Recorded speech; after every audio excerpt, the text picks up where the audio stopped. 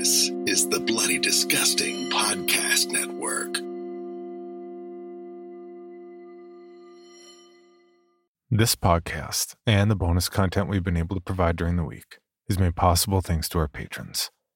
Please join me in welcoming and thanking new patrons: Jorge Luna, Ryan Coates, Samantha Alexander, Sign My Shovel, Susan Penninger, Aaron, Andrew Rundle, Riskiness669 Set 5 Gaming, Jeff Batt, Laura Jordan, Randolph McClever, Connor Crotty, Kelsey Osborne, Wendy, Cole Jolly, Kim Richard, Soul Keeper Sin, Richard JW3, Maxwell Trujillo, Nicholas Zaccardi, Ali V, Matt Hatterly, I Am Pluto 13, like the Roman numerals 13, XIII, Jamie Burns, Jonathan Fabrands, Charles Anna Small, Kaylee Beck, Cody Nichols, Abby Bernath, Lisa Albuquerque, Taya Fukuhara, Banana Fish, Courtney K, Sarah Santos Murphy, Bailey Comer, and Robert Skinner.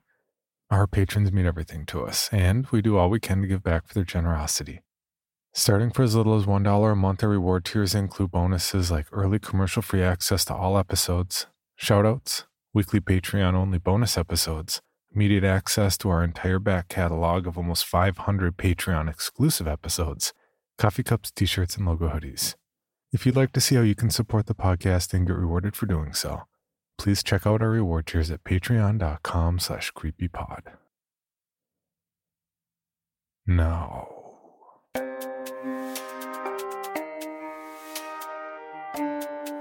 this is Creepy, a podcast dedicated to sharing the most famous, chilling, and disturbing creepypastas and urban legends in the world.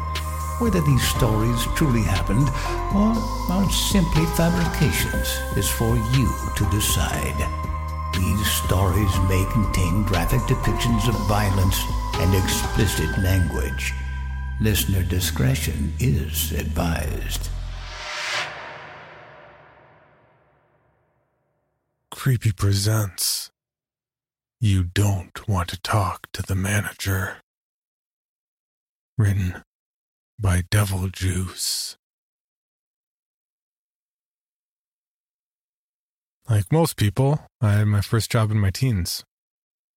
I wanted a little extra pocket money for buying stuff for myself, hanging out with friends, and all the other sorts of things, much like any other teenager. It was a very typical scenario for a very typical kid. Well, for the most part anyway. I applied for a bunch of different places, but out of all the ones I got job offers from, I settled on a convenience store just down the road from my family's apartment building. Not the most interesting choice, I know, but it's not like a teenager looking for minimum wage work has plentiful options. The simple fact that it was within easy walking distance from home was more than enough reason for me to choose it over the others. It was a pretty standard sort of place, with all the usual trappings of a run-of-the-mill convenience store. I think it used to be a 7-Eleven, since I found a couple of their old signs in the back of the storeroom. By the time I was working there, it was privately owned and went by the name of Rick's. Or it may have been Nick's, or something else generic like that. I can honestly never remember. I shopped there a few times myself, since the place was so close and all, and I hadn't noticed any sort of major red flags. The particular part of the city it was located in was relatively low traffic and safe, and the employees seemed happy enough. There were only ever one or maybe two people manning the store at any one time, and it seemed like they were generally left to their own devices. Overall, it seemed like a normal and relatively pleasant place to work. And it was. Except for one little, very abnormal detail. It didn't come up until the end of my training, which was pretty standard fare as far as part-time minimum wage work goes. I met a guy in the store in his early 20s by the name of Mike, who I previously spoken with at length over the phone. While another employee was taking care of customers, he showed me around the place, got me acquainted with all the machines and procedures, went over all the rules and such I'd need to follow, and helped me with all the legal stuff and paperwork I needed to fill out as a new employee. As I said, pretty standard stuff. After all that, though, Mike had one final thing he said he needed to talk about with me. You see, I'd simply assumed this whole time that Mike was a manager, an assistant manager, or something like that. However, that wasn't quite the case. Mike was simply the most senior employee at the time. And though he was trusted to handle training new employees and other such things occasionally, outside of that, he was just another worker. The manager/owner of the place was a man by the name of Mr. Downey. Mike led me to a room at the back of the building, which appeared to be something of an office of sorts. I say it was an office, but the only thing that distinguished the room as such was a small metal desk that was pushed up against one of the walls. On top of the desk was a two-way radio sitting in its charging dock and nothing else. Other than that, the room was completely barren. The only other feature of note being a set of stairs that went up to the second floor. Mike went on to explain that Mr. Downey lived on the second floor of the establishment. Though he handled all the necessary responsibilities of owning and managing a business, he hated to be disturbed and never came downstairs during business hours or any other time anyone other than him was in the building. The radio was there if you needed to talk to him, but it was for emergencies only. Mr. Downey apparently wouldn't even bother to respond if you tried to contact him for any other reason. Obviously, I was a bit weirded out by this, but Mike reassured me that, though it was a bit strange, it was never really much of an issue. Despite being reclusive, Mr. Downey was very good about managing everything.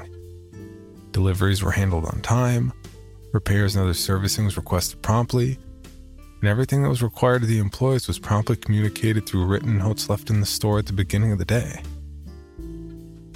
It was unconventional, sure, but it worked. Apparently, in the couple of years Mike had been working there, he'd never spoken directly to Mr. Downey even once. As far as he knew, no one had. I wasn't entirely convinced by this. However, I didn't see it as something worth refusing the job over, so I just ended up shrugging it off. Honestly, though, Mike was right. Despite having never seen or even spoken to the person I was working for, everything generally went rather smoothly. I've had managers since that I've seen and spoken to almost every single day that couldn't manage to run things even half as well as Mr. Downey. I'd go so far to say that convenience store was one of the best working environments that I've had in my entire life. I won't lie though. Every now and then the strangeness of it all would make me a bit uncomfortable. There were security cameras in most of the rooms on the main level. They bothered me a bit, as there were no monitors or anything that we had access to. Logistically speaking, this left only one person who could be monitoring the feed. Every now and then when I was working, I'd glance up at those cameras and shudder a bit. The idea that I was being watched, maybe even constantly, was unsettling to say the least.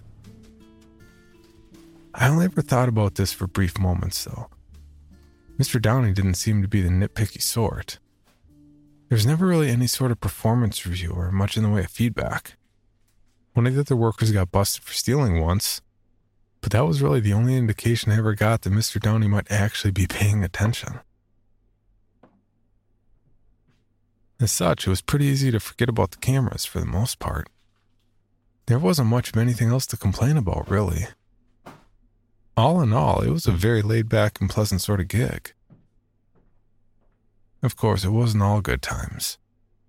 As anyone who's ever worked in any sort of service industry job can tell you, there's one uncontrollable aspect of the job that can turn any reasonably good day into a bad one at the drop of a hat. The worst part of any service industry job: the customers. Of course, I had my fair share of awful customers working at that convenience store as well. However, one of them stands out in particular.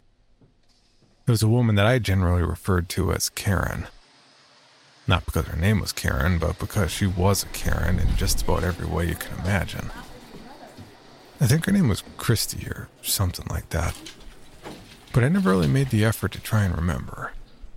Frankly, I wanted to spend as little time thinking about interacting with her as humanly possible. She, however, seemed to want the exact opposite. She usually came in at least once per week, and she always had something new to complain about. Maybe we were out of something, or just didn't have something she thought we should have. Maybe it was because the store was too hot or too cold, or perhaps the lighting was too bright or too dim. Or maybe it was the poor service. No matter what, she'd think up something to gripe about, and no matter what, she would always be back. I frankly suspected that she came in specifically just to blow off steam by laying into whoever happened to be working at the time. And I absolutely despised her for it. However, her behavior isn't the reason why I still think about her to this day. You see, Karen had this thing. She always wanted to speak to the manager. It was sort of a running theme for her. After every single complaint, she asked, no, demanded, to speak with the manager. Now you see, knowing what I've told you about Mr. Downey, it's probably pretty obvious that this was never going to happen. We employees gave her just about every excuse in the book. She was out, sick, etc. We'd tell her that we would take a note of her complaints and let the manager know, and she'd begrudgingly accept that was the best she was going to get. However, she never gave up asking. And eventually, our excuses were no longer good enough. I had the misfortune of being the one and only person working when she finally reached a breaking point. I forget what her initial complaint was, and honestly, it doesn't really matter. But this time, she wasn't taking no for an answer. If the manager wasn't available, then she was going to wait until he was. I was a bit taken aback, but I figured that this new thing of hers could only last so long. However, after 2 hours of her hanging around in the store, I realized that things weren't going to be that easy. She wasn't just quietly standing there either. She was getting angry. Her random inane outbursts were even starting to scare off other customers. I was debating calling the police and having them handle it, but I paused, second-guessing myself. Glancing up briefly at the security camera that was angled towards the counter, I thought to myself that I probably shouldn't be the one to decide. I quickly ducked into the back and grabbed the two-way radio, holding it up to my mouth. I was never really the type to get nervous about phone calls and that sort of thing, but I had to take a deep, calming breath before I could bring myself to press the button on the side of the radio. Hey, Mr. Downey? I said, my voice shaking a bit. I don't know if you noticed, on the cameras, but there's a customer out there making a scene about wanting to speak to you. It's turning into a bit of an issue, and... I trailed off. My mouth was feeling weirdly dry. I waited for a moment to see if I'd get a response, but continued after being met with only silence. I know it isn't exactly an emergency, per se, but it's just getting to the point where I might need to get the police involved, and well, I just figured that would be even more of a bother to you. So I just wanted to see how you want to handle this. For a while, there was no response. I stood there for several minutes in silence, feeling like some sort of idiot. I was beginning to ready myself for the absolute ordeal that this would turn into once I had to call the police, when I heard something. A sound from the radio. It wasn't a voice or anything immediately recognizable. I listened closer, holding the device up to my ear. I realized then that what I was hearing was background noise mixed in with a slight amount of static, as if the person on the other end was holding down the button without speaking. I could just barely make out a few noises through the static. but they were so faint that I could have maybe just imagined them. There was a low hum, sort of intermittent clicking, and what I thought was bubbling. Before I could spend much more time trying to analyze these noises, my thoughts were interrupted by a dry, raspy voice of a person who could only be Mr. Downey. He said, "Send her up." I stood there for a moment, just sort of processing that. The whole situation was just a bit outlandish. I felt uncomfortable about Mr. Downey's request, but I figured that it was still better than getting the police involved. Hello, Bill Band here from the All 80s Movies podcast to tell you about Factor Meals.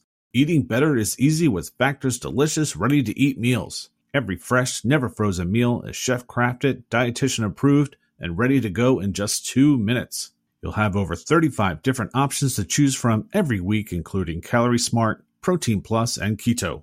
Also, there are more than 60 add-ons to help you stay fueled up and feeling good all day long. Get as much or as little as you need by choosing your meals every week. Plus, you can pause or reschedule your deliveries anytime. We've done the math. Factor is less expensive than takeout, and every meal is dietitian approved to be nutritious and delicious. What are you waiting for? Get started today and get after your goals. Head to factormeals.com/80smovies50 and use code 80smovies50 to get 50% off. That's code 80smovies50 at factormeals.com/80smovies50 to get your 50% off today. I made my way back out to the storefront, trying to figure out how I was going to present this to Karen in a way that was as reasonable as normal sounding as possible. Oddly enough, Karen took it in stride. Without giving me the chance to really explain about Mr. Downey, she simply jumped to the conclusion that he was probably some sort of invalid or something like that. Not that it mattered, as she was still going to give him a piece of her mind either way. Not really wanting to go through the effort of trying to correct her, I just sort of meekly agreed. Besides, Mr. Downey could have actually been seriously ill or otherwise disabled for all I knew. I don't know if her self-assurance came from confidence or simple irritation, but she followed me into the back office and stomped up those stairs without batting an eye. She tried to twist the handle of the door and let herself in, but the door at the top of the stairs was still locked. She turned around to give me a snide comment about this, but I cut her off before she had the chance, asking her to give me just a second. I looked around the office to try and find a camera to wave at to get Mr. Downey's attention, but there didn't seem to actually be one in that room for some reason. I hadn't had many reasons to spend much time back there, so it wasn't entirely surprising to me that I hadn't noticed. Lacking any real direction, I opted to pick the radio back up.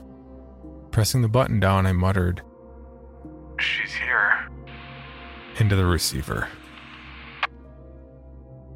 Without even 2 seconds of delay after having spoken into the radio, there was a loud click as the door at the top of the stairs swung open on its own. It was a bit weird, to say the least.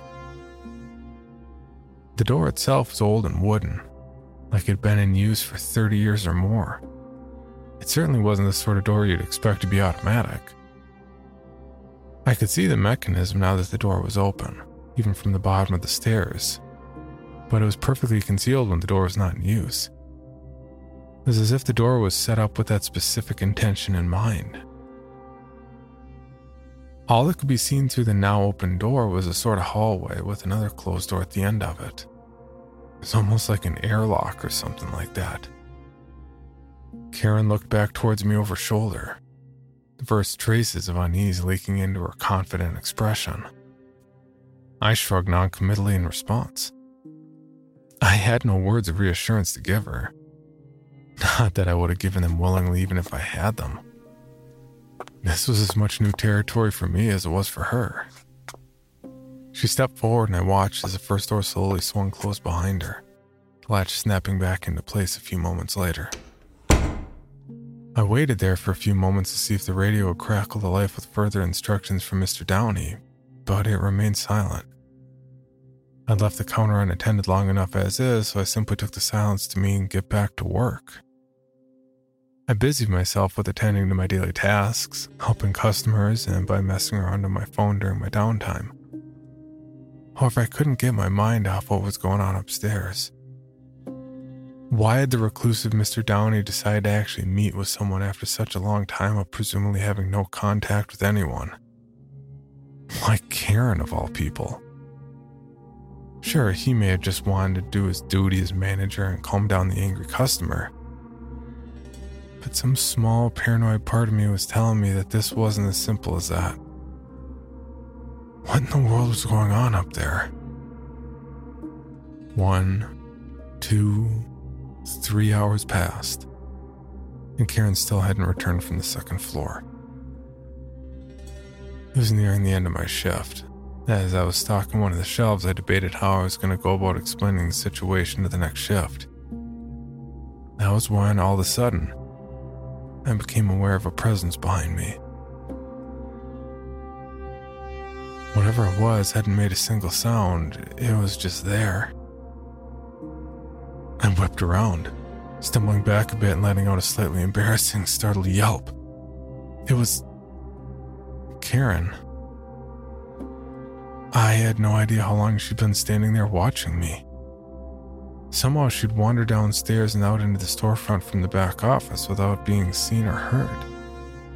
I hadn't even heard her breathing. Wait, was she breathing? I quickly lost track of that train of thought, though, when I saw her expression.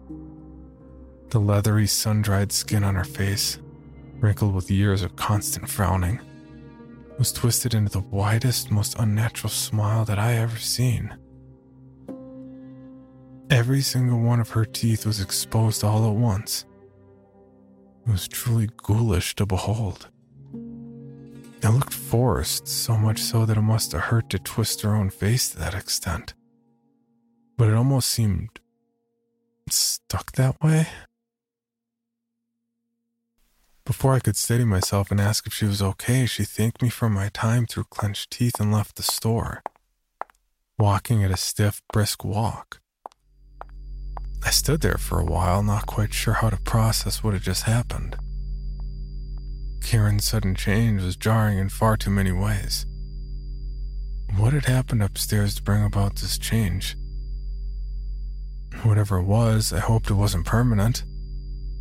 Serving her as a customer like this would be much, much worse. Fortunately, but also far more unfortunately, this would be the last time I saw her. That day, when Karen got home, she beat her 2 young children to death with her bare hands.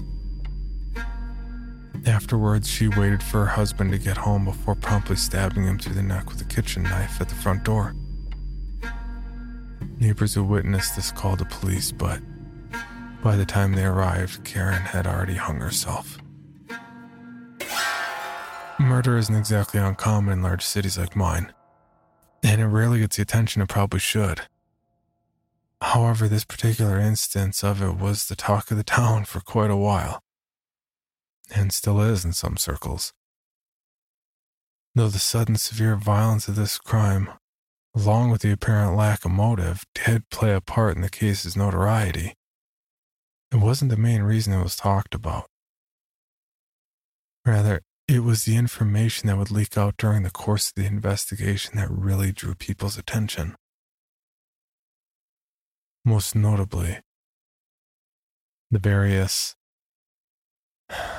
bits and pieces that were found to be missing from Karen's body during the autopsy. All seemingly with no wounds to account for the extraction and no reasonable explanation. About 1/4 of her circulatory system, 3 inches of her large intestine, and the entirety of her parietal lobe were some notable examples. Throughout the investigation, the convenience store was never connected to the crime in any meaningful way. For a long time, I thought about going to the police to tell them what had happened. I almost did. But then something happened to change my mind. You see, when I got my next paycheck, Mr. Downey had sent me a little note along with it. It read, in dark red ink, "It would be best for both of us if you never speak to the police about what happened." Along with this was a little crude drawing of an eye. The message was clear enough, but the meaning of the eye was a little bit less so. I thought at first that it simply meant he was keeping an eye on me, which it probably does in part. However, I had soon convinced myself that there was more to it. The cameras, the footage, wherever it is, shows me taking Karen to the back office. But that's it. There were no cameras inside the office, and I seriously doubt that there would be any on the second floor. It'd be far too easy to implicate me, to make me out to be an accomplice, if not the culprit. Lord knows it wouldn't be hard to establish motive. Sure, the police could believe my story, but I wasn't willing to gamble on that.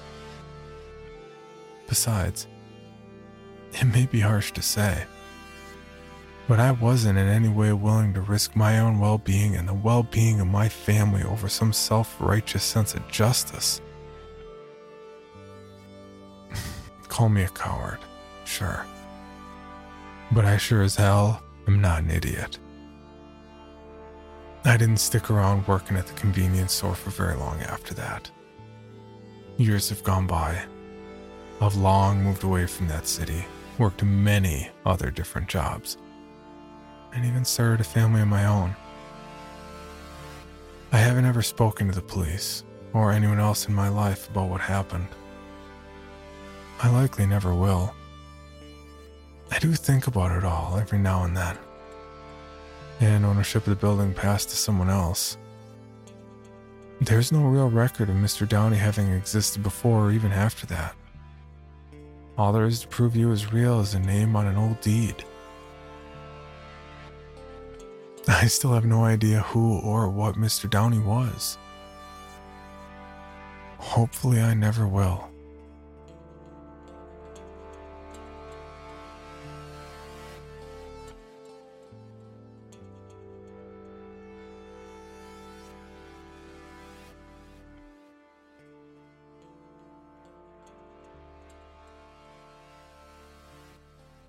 For more information, including pictures and videos of the stories told on this podcast, or to suggest stories for future episodes, please visit us at CreepyPod on Twitter, Instagram, and Facebook, or email us at creepypod@gmail.com.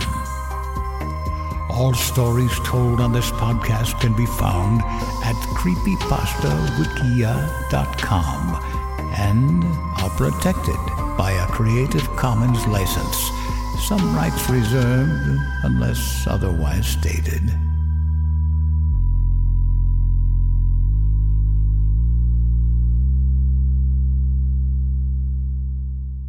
The Bloody Disgusting Podcast Network. Home of Creepy, for disturbing and terrifying creepypastas. SCP Archives, with full cast storytelling. Horror Queers, genre commentary from the LGBTQ perspective. The Boo Crew, for horror-centric interviews. Listen free wherever you stream audio and at bloodydisgusting.com/podcasts.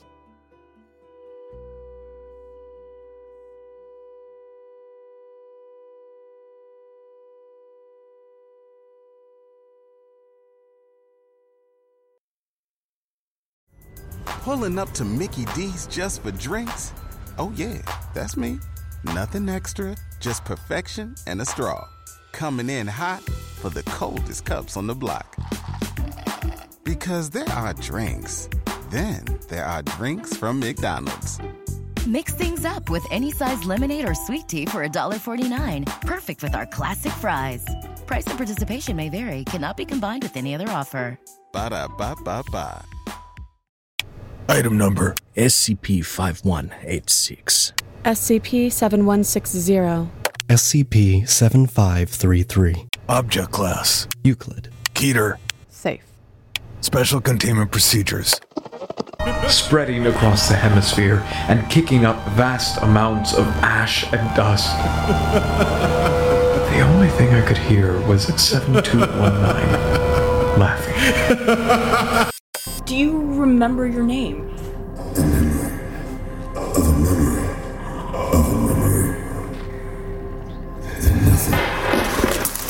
Heartland Counseling. Appointment update. I feel them again. Heartland Counseling. Appointment update. They're in my ears! Heartland Counseling. Appointment update. Nobody understands! SCP Archives is a weekly fiction podcast. Each episode, we dive into the strange, the unknown, and the... Find us on Apple Podcasts, Spotify, or at scparchives.com.